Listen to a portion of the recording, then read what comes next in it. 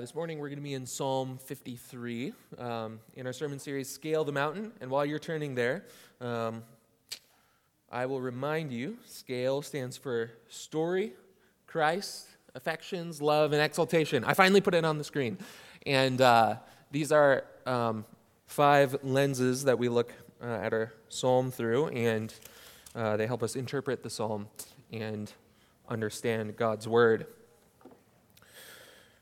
Now, Psalm 53, verse 1. Did I not put Psalm 53 up there? Oh, okay.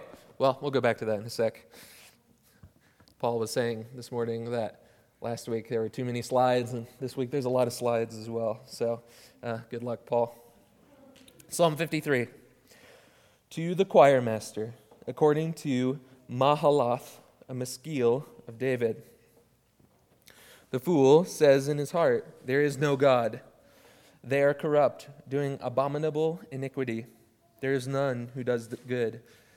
God looks down from heaven on the children of man to see if there are any who understand, who seek after God. They have all fallen away. Together they have become corrupt. There is none who does good, not even one. Have those who work evil no knowledge, who eat up my people as they eat bread and do not call upon God? There they are in great terror when there is no terror. For God scatters the bones of him who encamps against you. You put them to shame, for God has rejected them. Oh, that salvation for Israel would come out of Zion. When God restores the fortunes of his people, let Jacob rejoice and Israel be glad. Let's pray. Lord, would that final line of the psalm be the posture of our hearts this morning? Would we rejoice and be glad in you?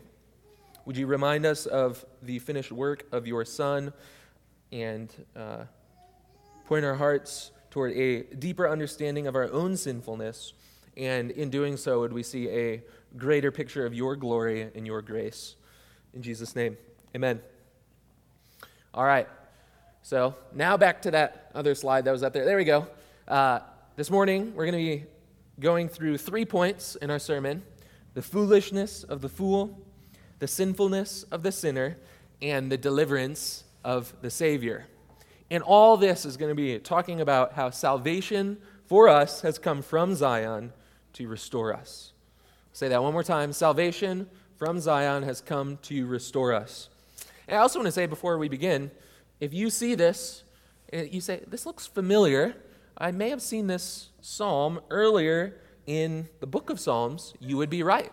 It's also in Psalm 14, I'll just say the psalm is so important, the Lord said it to us twice. And he often repeats things to us in the Bible. There are repeated stories, repeated events, repeated teachings. And so when we were planning this sermon series, I thought, well, it's in there twice, so we should at least talk about it once. Now, let's get on with our first point. It talks about the foolishness of the fool. The first line of this psalm says, the fool says in his heart, there is no God. And that is the heart of what true foolishness is, the belief that there is no God. And obviously, the foolishness is the opposite of what wisdom is. Proverbs says this about wisdom: the fear of the Lord is the beginning of knowledge, and fools despise wisdom and instruction. And I think this makes sense. God is all-wise. He's all-knowing. Isaiah even says this about God who created mankind: holy, holy, holy is the Lord of hosts. The whole earth is full of his glory. The whole earth is full of God's glory. Why? Because the earth is teeming with people. You and I are image bearers of God. So, when we say in our hearts, there is no God, we are kicking against what God made us to be like. We are image bearers. We're meant to worship him and glorify him. But in our culture today, we are told the opposite. The Bible tells us to align our hearts with God's will for our lives. And, this is why we talked about repentance last week. Repentance is lining your heart up to God's will, and it's how we get our hearts back in line with the Lord. But the world tells us to make God align with our values, our desires, whether those come from politics or from our social circle or from our own preferences. And if God doesn't listen to my desires or those things, then he doesn't really matter. We can get rid of him or keep the parts we like about him, and all that is all good. And it says, the fool says in his heart, there is no God. This isn't just talking about, the modern day atheist. It is interesting, David would write this in an ancient setting when virtually everybody believed in God. There was no true atheism in the ancient world. Rather, he says, the fool says in his heart, whenever we sin against God, we act like there is no God. We say in our hearts there is no God. And I think we do this in subtle ways sometimes. Lord, man, I love that thing you do about caring for the poor. That's really great. But you tell me to love my enemies. My enemies? To reconcile with that person? I really don't think you know how bad he or she is. Or, okay. Lord, I need to love you above all things, but that sounds like a lot of work. I've got to give up my me time. Yeah, I don't know about that. Or, for some people, God demands exclusive worship only to him. What about those who don't believe in God? That's really offensive. And I don't want to offend that person, so it's probably better for me to say that's just okay.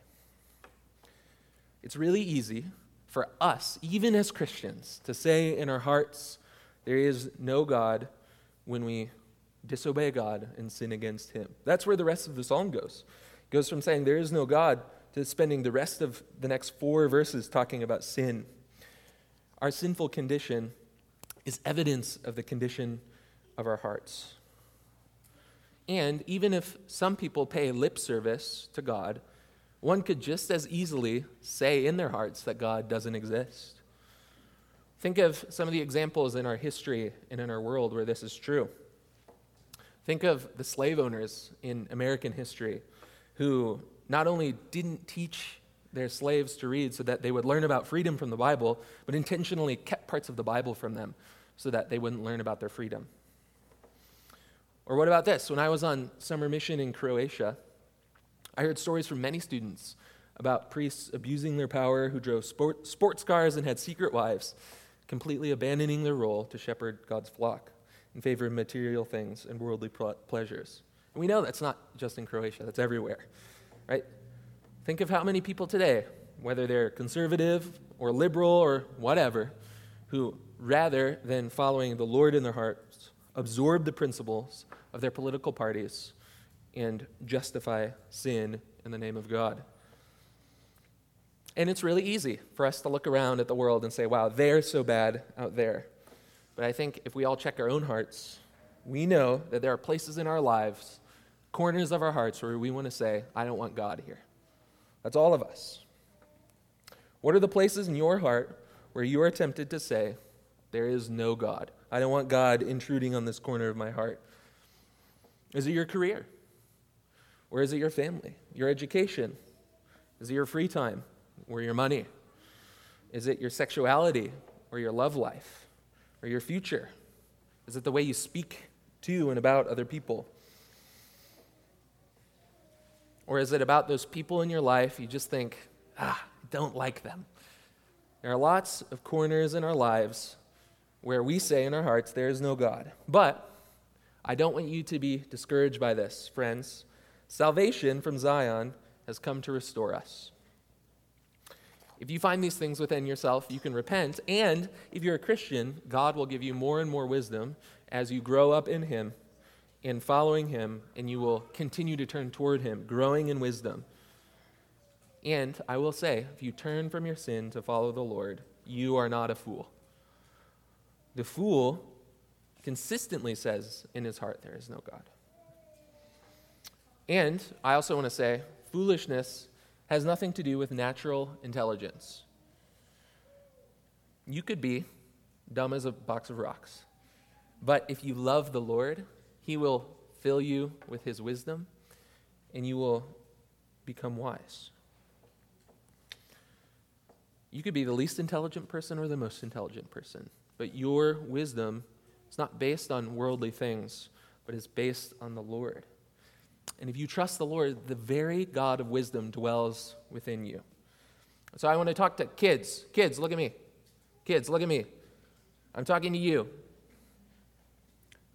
You are young. There are a lot of things you haven't learned yet. But just because you're young does not mean that you are absent from the Lord's wisdom. If you trust in the Lord, children, even at a young age, He will start giving you wisdom now. It is not a foolish thing to do to trust the Lord. So that is my charge to you. Children, even though you're a child, you could look up at adults and say, man, they've got a lot of wisdom. I'll never be like them. I'm telling you right now, trust the Lord. It is a very wise thing to do. Don't be discouraged. You will get there someday. And to all of us, I want to say one thing I think that affects all of us if we live in the secular American West, which we all do. We get the impression sometimes from the world around us, all of us, and I don't know, I can't always put my finger quite on where this thought comes from, but it enters my mind sometimes that,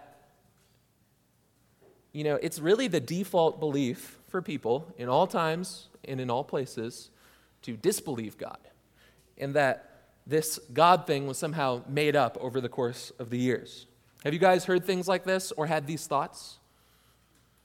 I think all of us have had these thoughts before, and it's kind of weird. Where did those come from? Like, I believe in God. I believe God exists.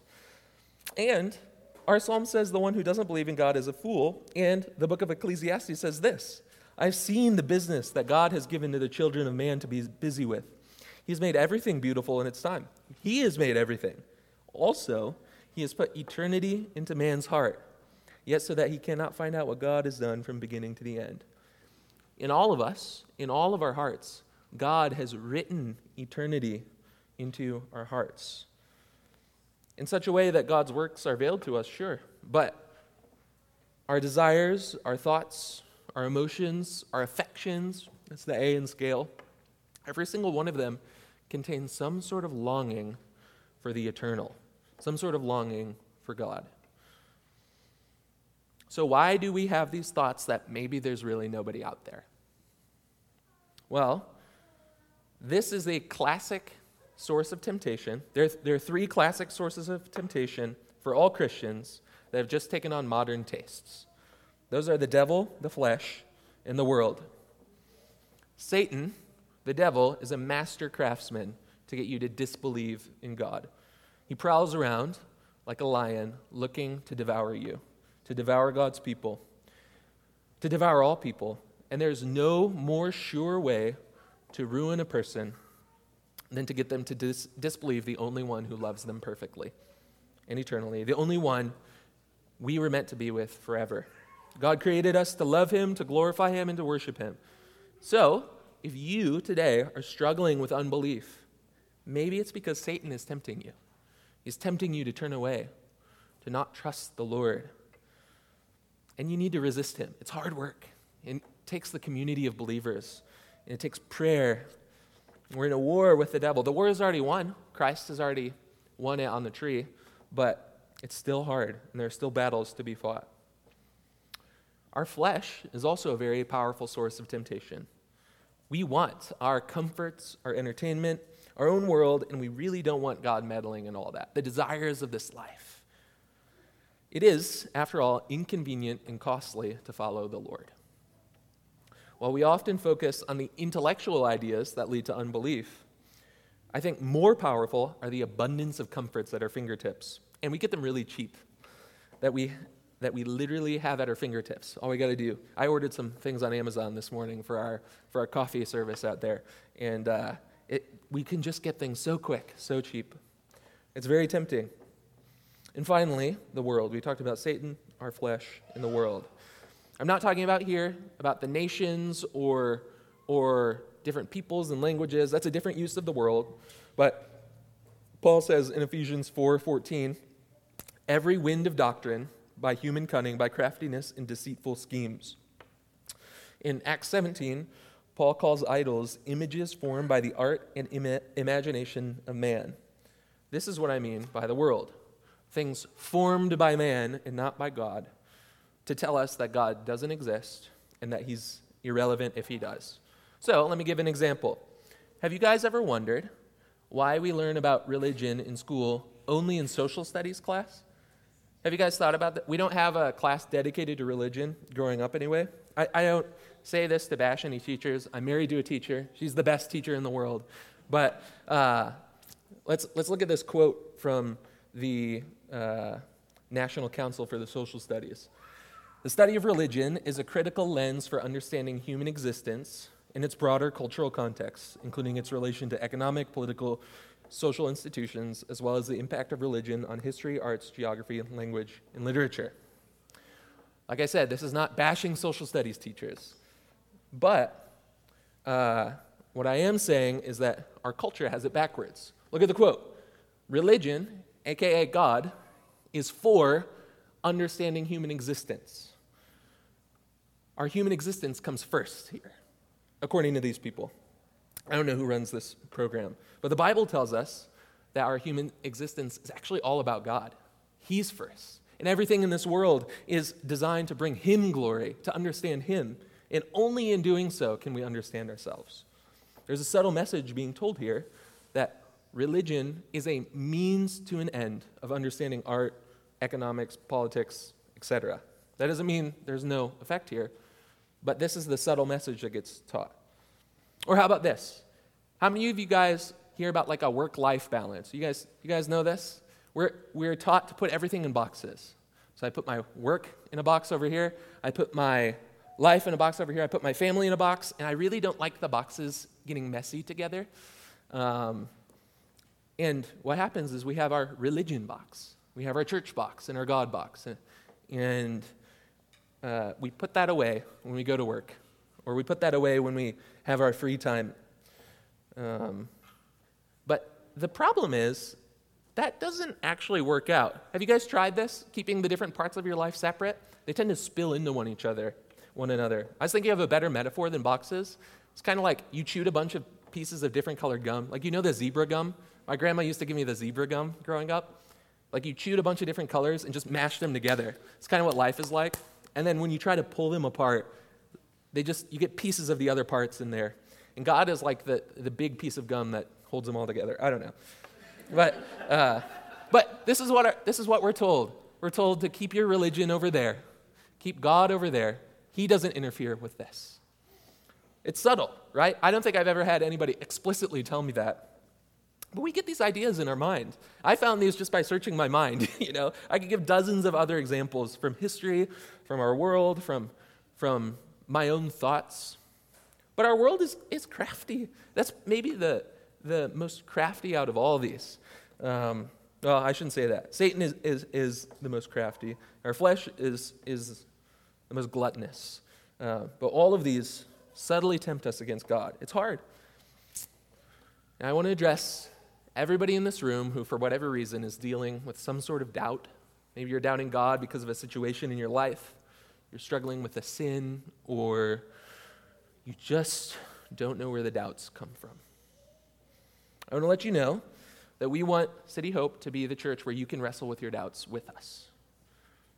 We sometimes get the idea that doubts are a good thing, that we should embrace the doubts, give in to every question. That's not true.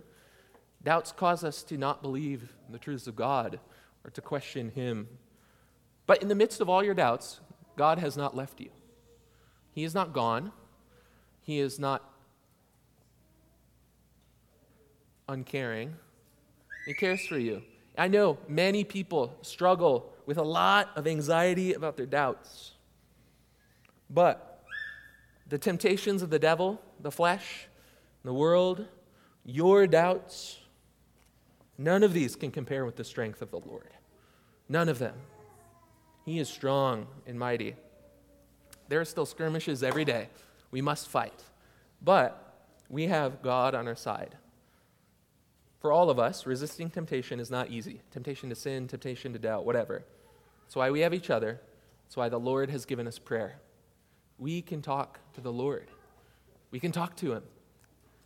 and he will answer our prayers, even if we don't see the answer in this life, because he is good. The fool says in his heart, there is no God. And if that is the foolishness of the fool, well, we're here to our second point, the sinfulness of the sinner. The psalm spends most of its time dwelling on this idea of our sinful condition.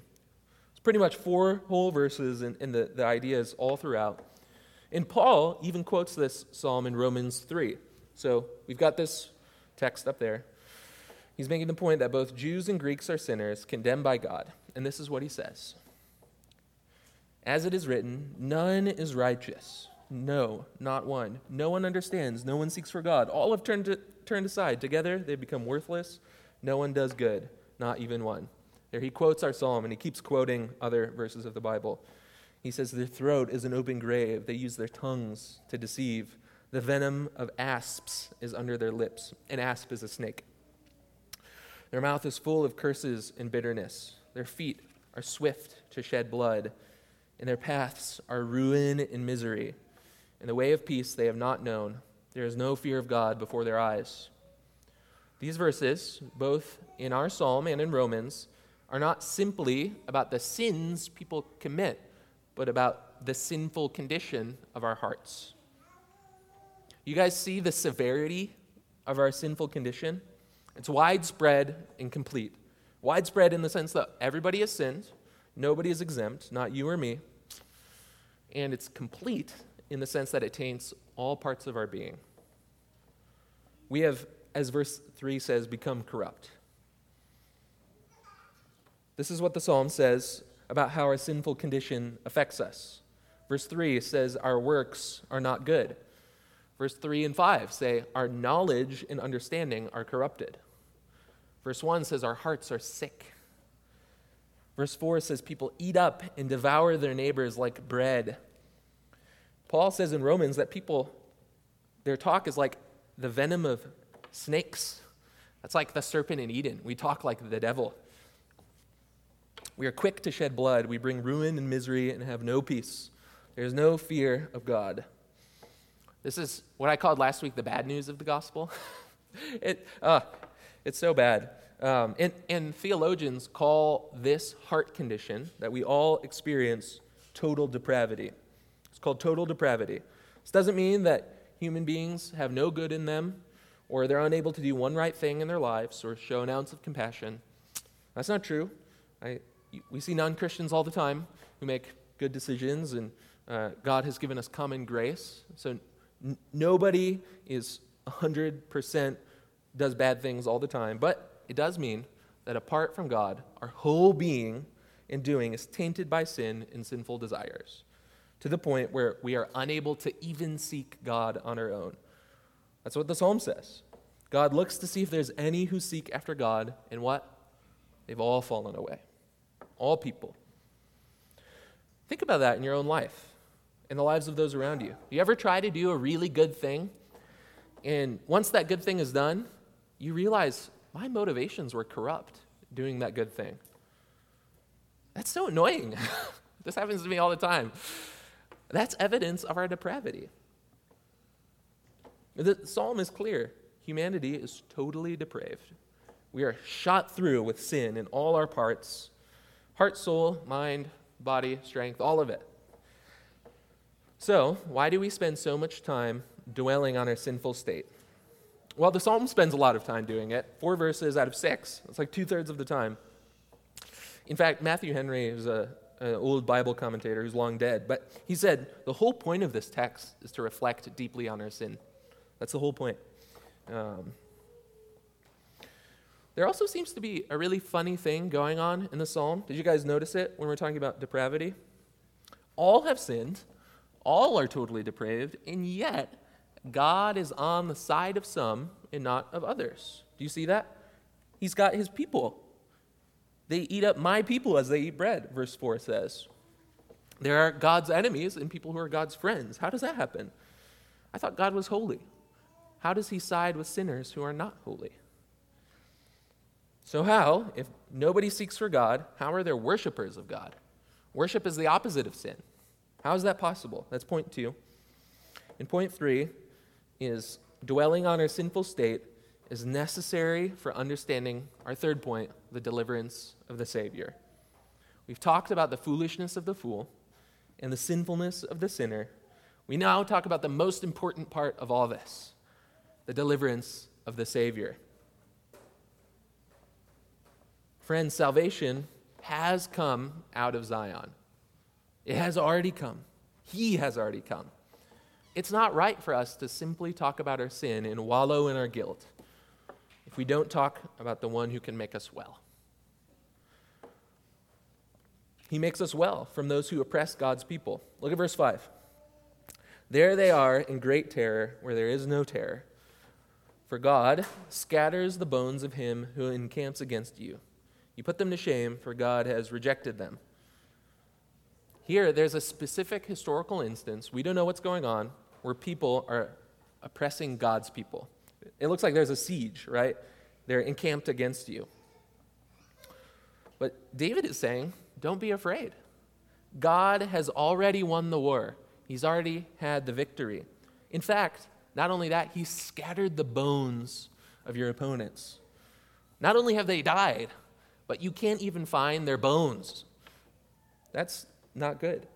I want my bones to be 6 feet under in a specific spot when I die. But that's the fate for God's enemies. And I should say it's a reason to rejoice for God's people. God is on the side of his people. He doesn't see any oppression or injustice and let it go unnoticed. And David says salvation would come from Zion. But why Zion? Why that mountain? Well, this is part of the reason why our sermon series is called Scale the Mountain, because Mount Zion is very important for God's people, both in the Old Testament and the New. And I think we don't realize that this is because this is where Jerusalem was built, and this is where the temple was built. On Mount Zion, where the temple was where God gave where God promised he would dwell with his people. The temple is a symbol of God's presence, and Jerusalem is a symbol of God's presence with his people. And not only that, the blessings of his people as well. And this sheds light on the New Testament promise that we are God's temple. That means God dwells with us. And then, of course, there's that word in verse 5, rejected. Verse 5 says God rejected Israel's enemies, but that means that God has accepted his people. Some are rejected, others are accepted. But we're back to the puzzle. How does God take a people who are godless fools, who are rejecting God right and left, totally depraved, and accept them? That doesn't just happen in a vacuum. In fact, it says no one seeks for God. We are unable in our sinful condition to seek God. Our depravity makes us totally unable to worship rightly in any of our capacities. And the answer is that when we don't seek God, which is never, God seeks us and chooses us. Say that one more time. God seeks and chooses us. He chooses his people. I remember I was wrestling through this idea in college. Mookie discipled me when I was an undergrad student at Ball State for 3 years. It's a huge blessing. If you guys don't know Mookie, you should get to know him. I asked him about this idea about God choosing people. So theologians call this idea election, is God's choosing of people. And he simply brought to me one verse, and it's this passage, quoted in Romans.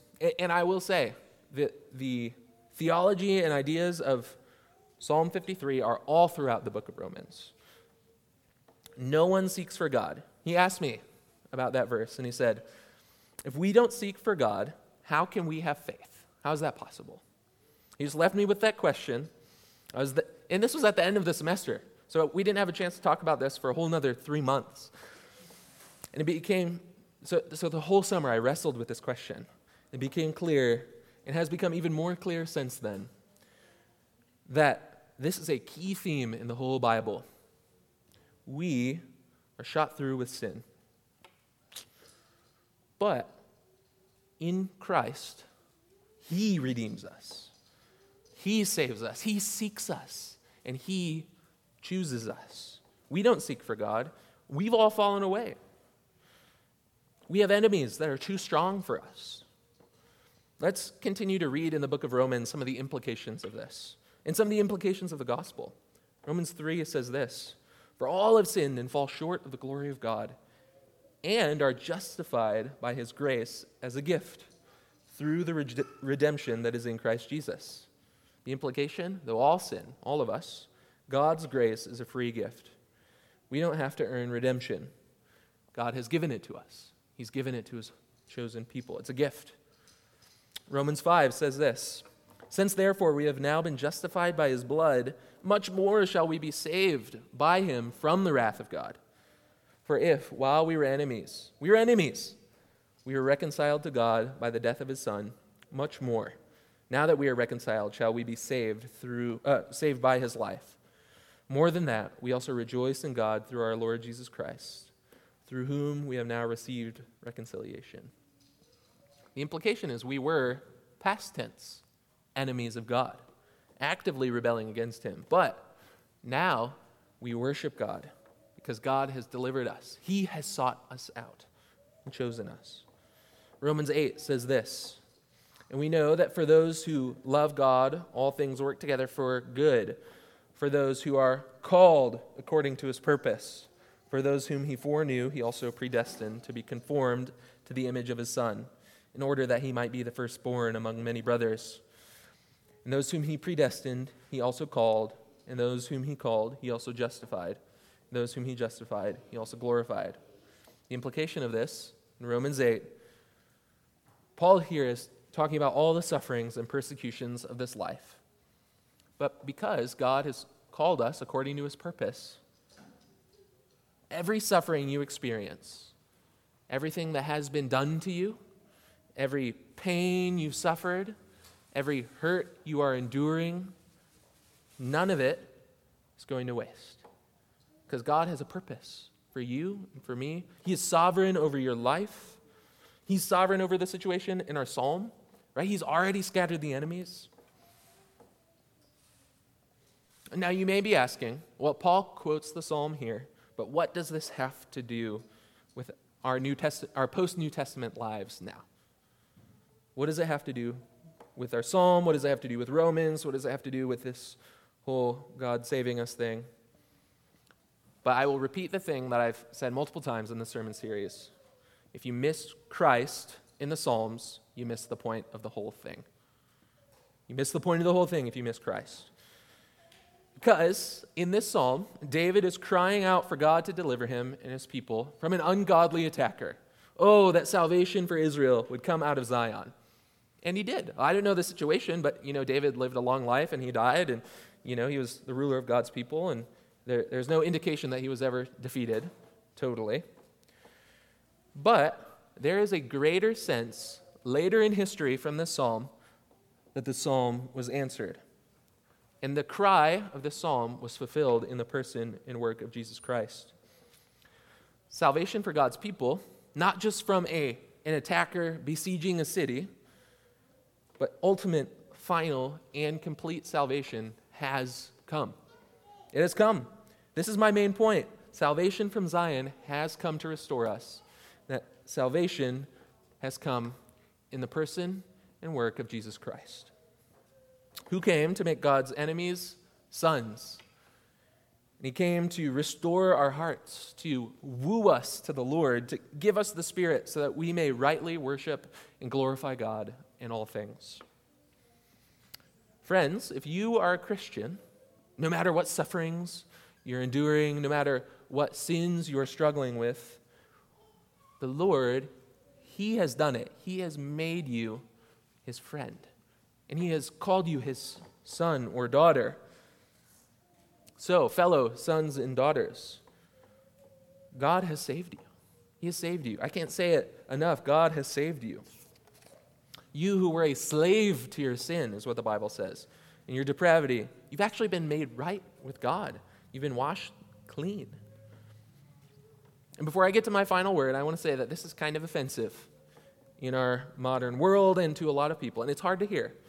If you're not sure how you feel about some of these ideas of, depravity and God choosing us and things like that, that's okay. It's okay. Like I said earlier, we want this church to be a place where we wrestle with hard things. And this is a hard truth of the Scriptures. I want to say to you, no matter where you are, no matter what you're wrestling through, trust the Lord. He will save you. And I will say He's already saved you 2,000 years ago on that tree. Okay, let's recap. The foolishness of the fool is that he says in his heart there is no God. And then that reveals our sinful state through and through. But deliverance has come from Zion to seek and to save us. Where do we stand now? In the midst of Christ having already saved us, where do we now stand? Well, the answer is we live in the already and the not yet at the same time. We live in the overlap of the ages. On the one hand, Christ has died and He has resurrected. He's given us new life and new glorified bodies. That's what Romans 8 says.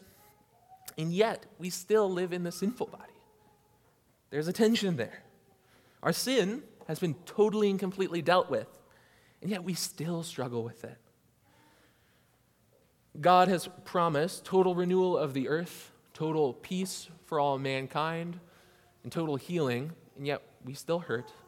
We're still oppressed. God's people all over the world, there's a map up there, are still persecuted. God has actually, truly, and really delivered us. The resurrection is evidence of that. And yet, we still await the future deliverance for the whole earth, when everything will be made new, whole, and right again. We have a permanent place with God, and yet we still lose hope. All these things are true simultaneously. That's the tension we live in right now. But don't forget, there is a day when Christ is coming back. He is bodily risen. He will bodily come back and save all His people from the sufferings of this life and deliver us once and for all from the final grips of sin and lock away Satan, who has been given a fatal wound, by the way. So he's already lost the war. And I want to end with this charge to you. Christian, look at me. Keep pressing on. Keep pressing on. This is our hope. God has already saved us. He's already delivered us. He already has chosen us from His flock, and He can't lose us.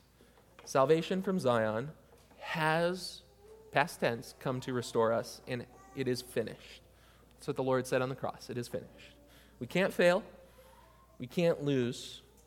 And Christ has won the victory.